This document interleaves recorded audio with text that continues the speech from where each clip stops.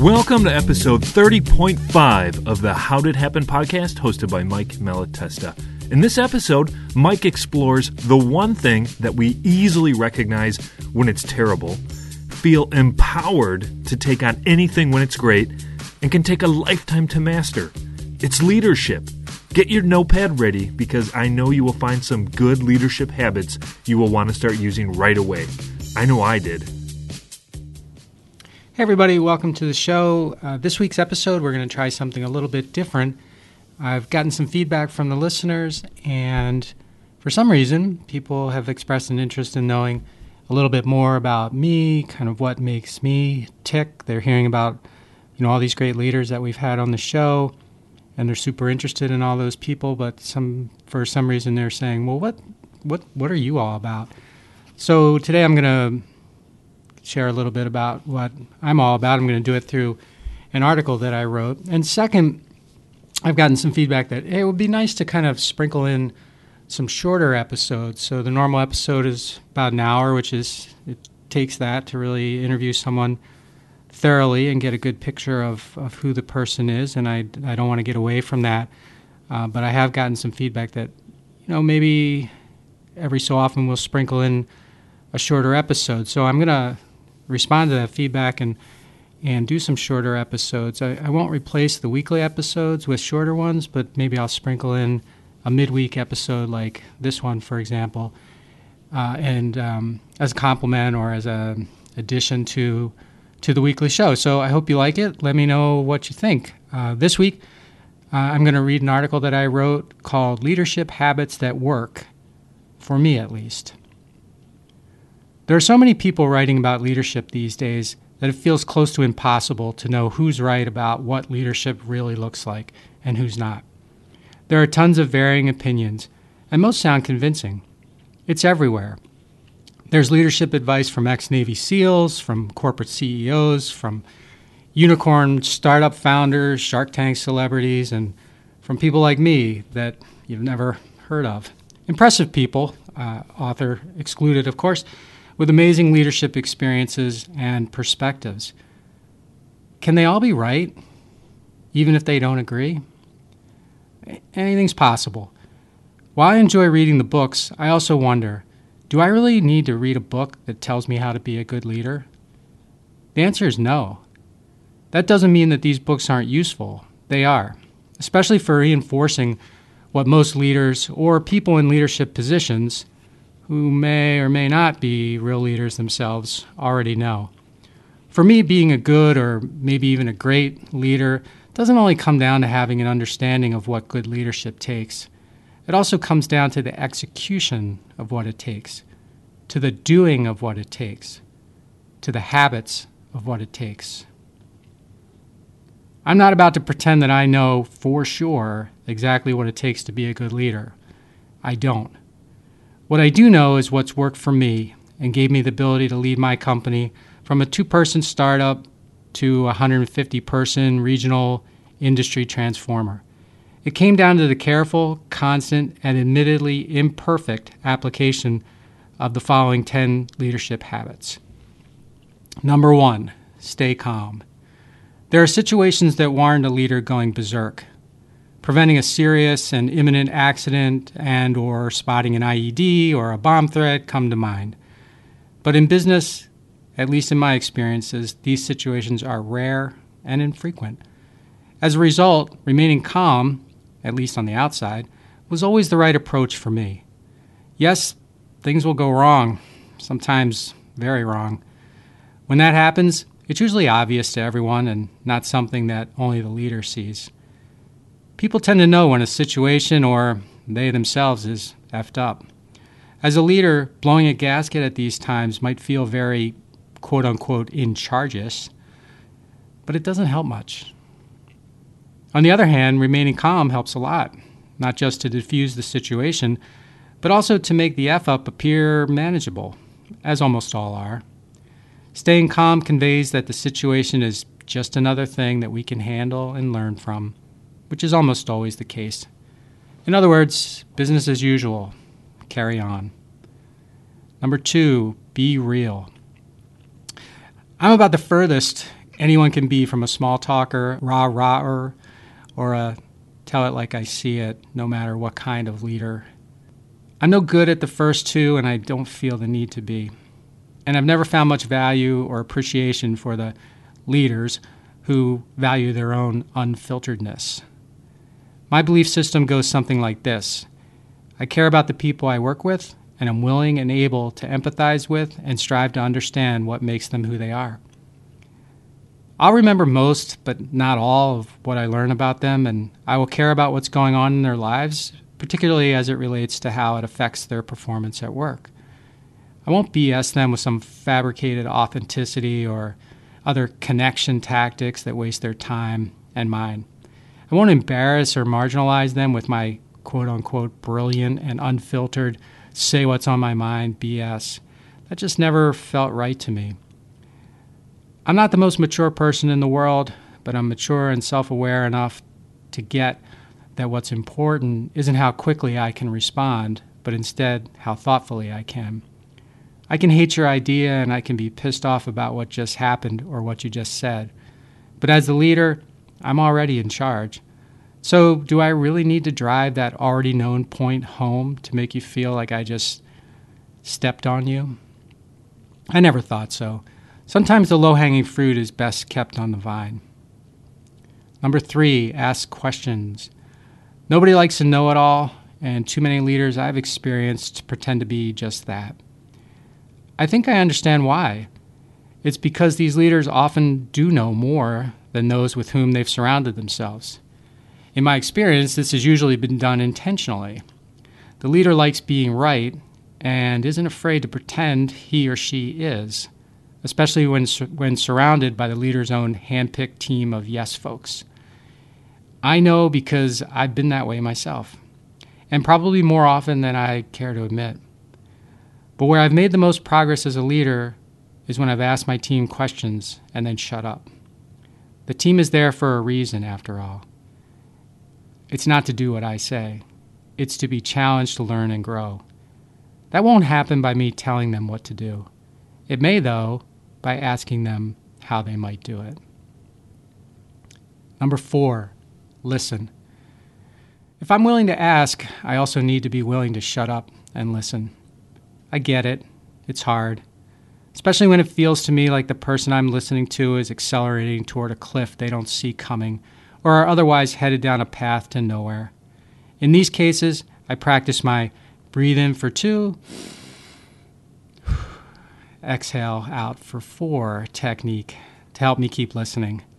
Since the chances are good that they aren't literally speeding towards a cliff that will kill them or ruin the company, my job is to keep actively listening and, when appropriate, ask the right questions to move the discussion and the person forward to a great, or at least better, place.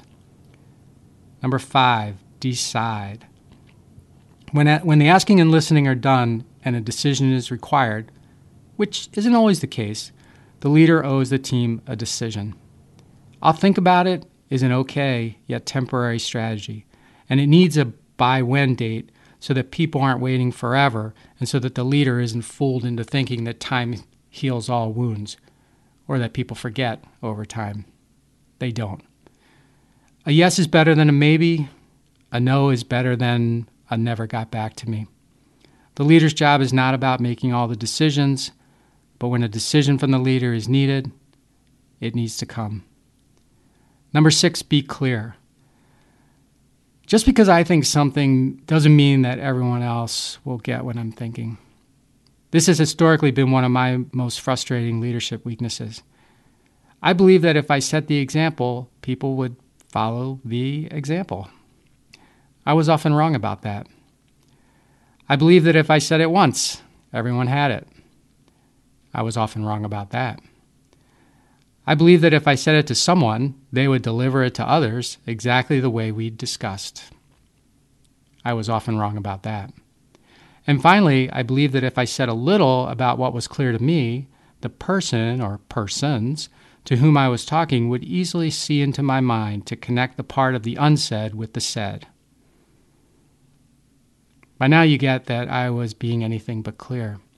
I was expecting people to practice osmosis, which it it turns out, is an impossible expectation, particularly when mind readers weren't my audience. I learned, and am still learning, that I can't expect people to understand the mission if I don't give them the whole story. It can be a challenge to slow down and make sure you're being clear. The temptation is to run as fast as your mind can run. But it's not just about you.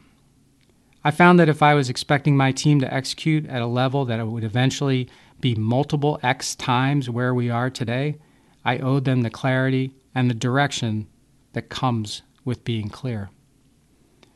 Number 7, learn. Albert Einstein is famous for suggesting that no problem can be solved from the same level of consciousness that created it. At some point, I feel like you learn all there is to learn about leading from inside the walls of your company. Maybe that takes 6 months or maybe 6 years, but the time comes. And then what? Too often, when that time comes, leaders simply quit learning because they have effectively become experts in the very small world that is their own. But what about that huge untapped learning opportunity in the world outside the company? Could there be some things out there that would be good to know, exciting to know, beneficial to know?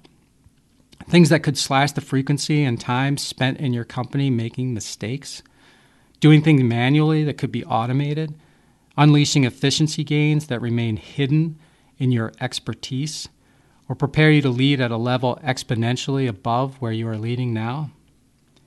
I was dumb. For a long time, I built walls around my first company, inside of which I remained, and my learning suffocated. Although I hadn't learned the trade, I became a competent mason. I felt fine because I didn't realize that there was a better way to feel. Building walls felt right to me. I felt smart because I didn't realize how dumb I was. After a decade of isolation, it finally dawned on me that instead of getting sharper every day, I was dulling. My brain and my creativity were atrophying. My curiosity, rotting. My excitement, dimming. What a waste. Then I busted myself out. I started slowly, joining a small business CEO group to test the waters. Not bad. It was comfortable, I thought. Smart people I would not have otherwise met, doing cool things I otherwise would have no idea about. From there, it spread. I got my learning mojo back. I joined groups that were at a higher level and put me in the company of leaders who were at a higher level as well.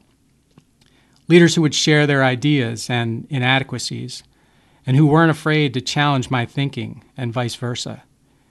Breaking out made me realize that leadership is a lifetime learning proposition, and that the real learning in life happens in the school that's out there, beyond my self-constructed walls. Number 8, take the blame. A leader takes the blame. As a leader, it's always your fault. Unless you're a politician, of course, and then it's always some other person's fault, which seems like a paradox in leadership, but I digress. As I see it, if you're a leader and you're not willing to take responsibility for what happens under your watch, you're in the wrong position. Sure, you may not have been the person who made the mistake or did whatever wasn't supposed to be done, but that doesn't mean you're not responsible. We burned down a plant. I didn't set the fire, but it was my fault because there were things I could have and should have done or made sure were done, but did not. My fault. We contaminated our plant with a nasty toxin that caused us to shut down for a time, and a lot of other painful harm. Sure, I didn't bring the material in myself, but I knew there was a risk that this getting into the plant was at least possible, and that it had ruined other companies that had let it in. And I still didn't provide the tools and policies necessary to detect and prevent the toxin from coming in. My fault. It would have been easy for me to blame someone else for these things, and a lot more things that went terribly wrong over the years. But it also would have been weak and wrong. It grates me when I hear a leader blame someone else for something that went wrong on their watch. I wonder to myself, nice story, but who does that help? Number 9, be grateful. If you ever get to the point where your leadership style makes others around you feel unimportant, marginalized, or scared, I hope someone has the courage to call you out for being an a-hole, or better yet, that you have a sliver of self-awareness needed to recognize and correct it yourself. I was taught to appreciate what I have and how I got to have it. While you may have outstanding intellect and ability, it's unlikely that you'd be close to where you are today if it wasn't for the people who do the work. They're the important ones, not you. Any good leader knows that and treats everyone around them the way they deserve to be treated. Be nice. Be grateful. Appreciate. It's free. Number 10, believe. Leadership is a belief system, and it's infectious. If you believe and use that belief as fuel, anything is possible. If, on the other hand, you don't believe, you're doomed. I read a book recently called You Can't Hurt Me by David Goggins, which I highly recommend, by the way. A former Navy SEAL plus. The guy's incredible. In it, he describes our built-in self-limiting belief system. He calls it our mind governor, which causes most of us to perform at only 40% of our true capability. 40%. I imagine if he's right. Just imagine if he's right. Even if he's only half right or a quarter right, our ability to achieve what we believe appears to be exponentially higher than what we might naturally be inclined to believe. What an opportunity to 10x, 20x, or 100x your thinking. And the great thing is that once you believe, it opens everyone you lead to believe as well, to disconnect their own mind governors, to help you achieve goals that they may never otherwise have had the courage to pursue were it not for your belief and belief in them. A leader's job is to maximize every resource in their possession, to take each resource to a higher level of productivity, to encourage themselves and their teams to leave their mind governors at home, to rewire their notion of self-limits, and to leave the 40% folks in their dust. Well, that's it. I hope some of that resonated with you. As I said, I'm not trying to tell anybody how to do anything. These are just things that I've experienced and have come to believe work for me. And maybe they will for you as well. Thanks for listening to this episode of the How'd It Happen podcast, where we believe that success doesn't happen unless you make it happen. You can subscribe to the podcast on Apple Podcasts, Google Podcasts, Stitcher, or wherever you like to listen. And while you're there, please rate it and leave a comment as well. I'd love to hear your thoughts about the show, ideas for future guests, or whatever you'd like to share. And of course, you can always find me at MikeMalatesta.com.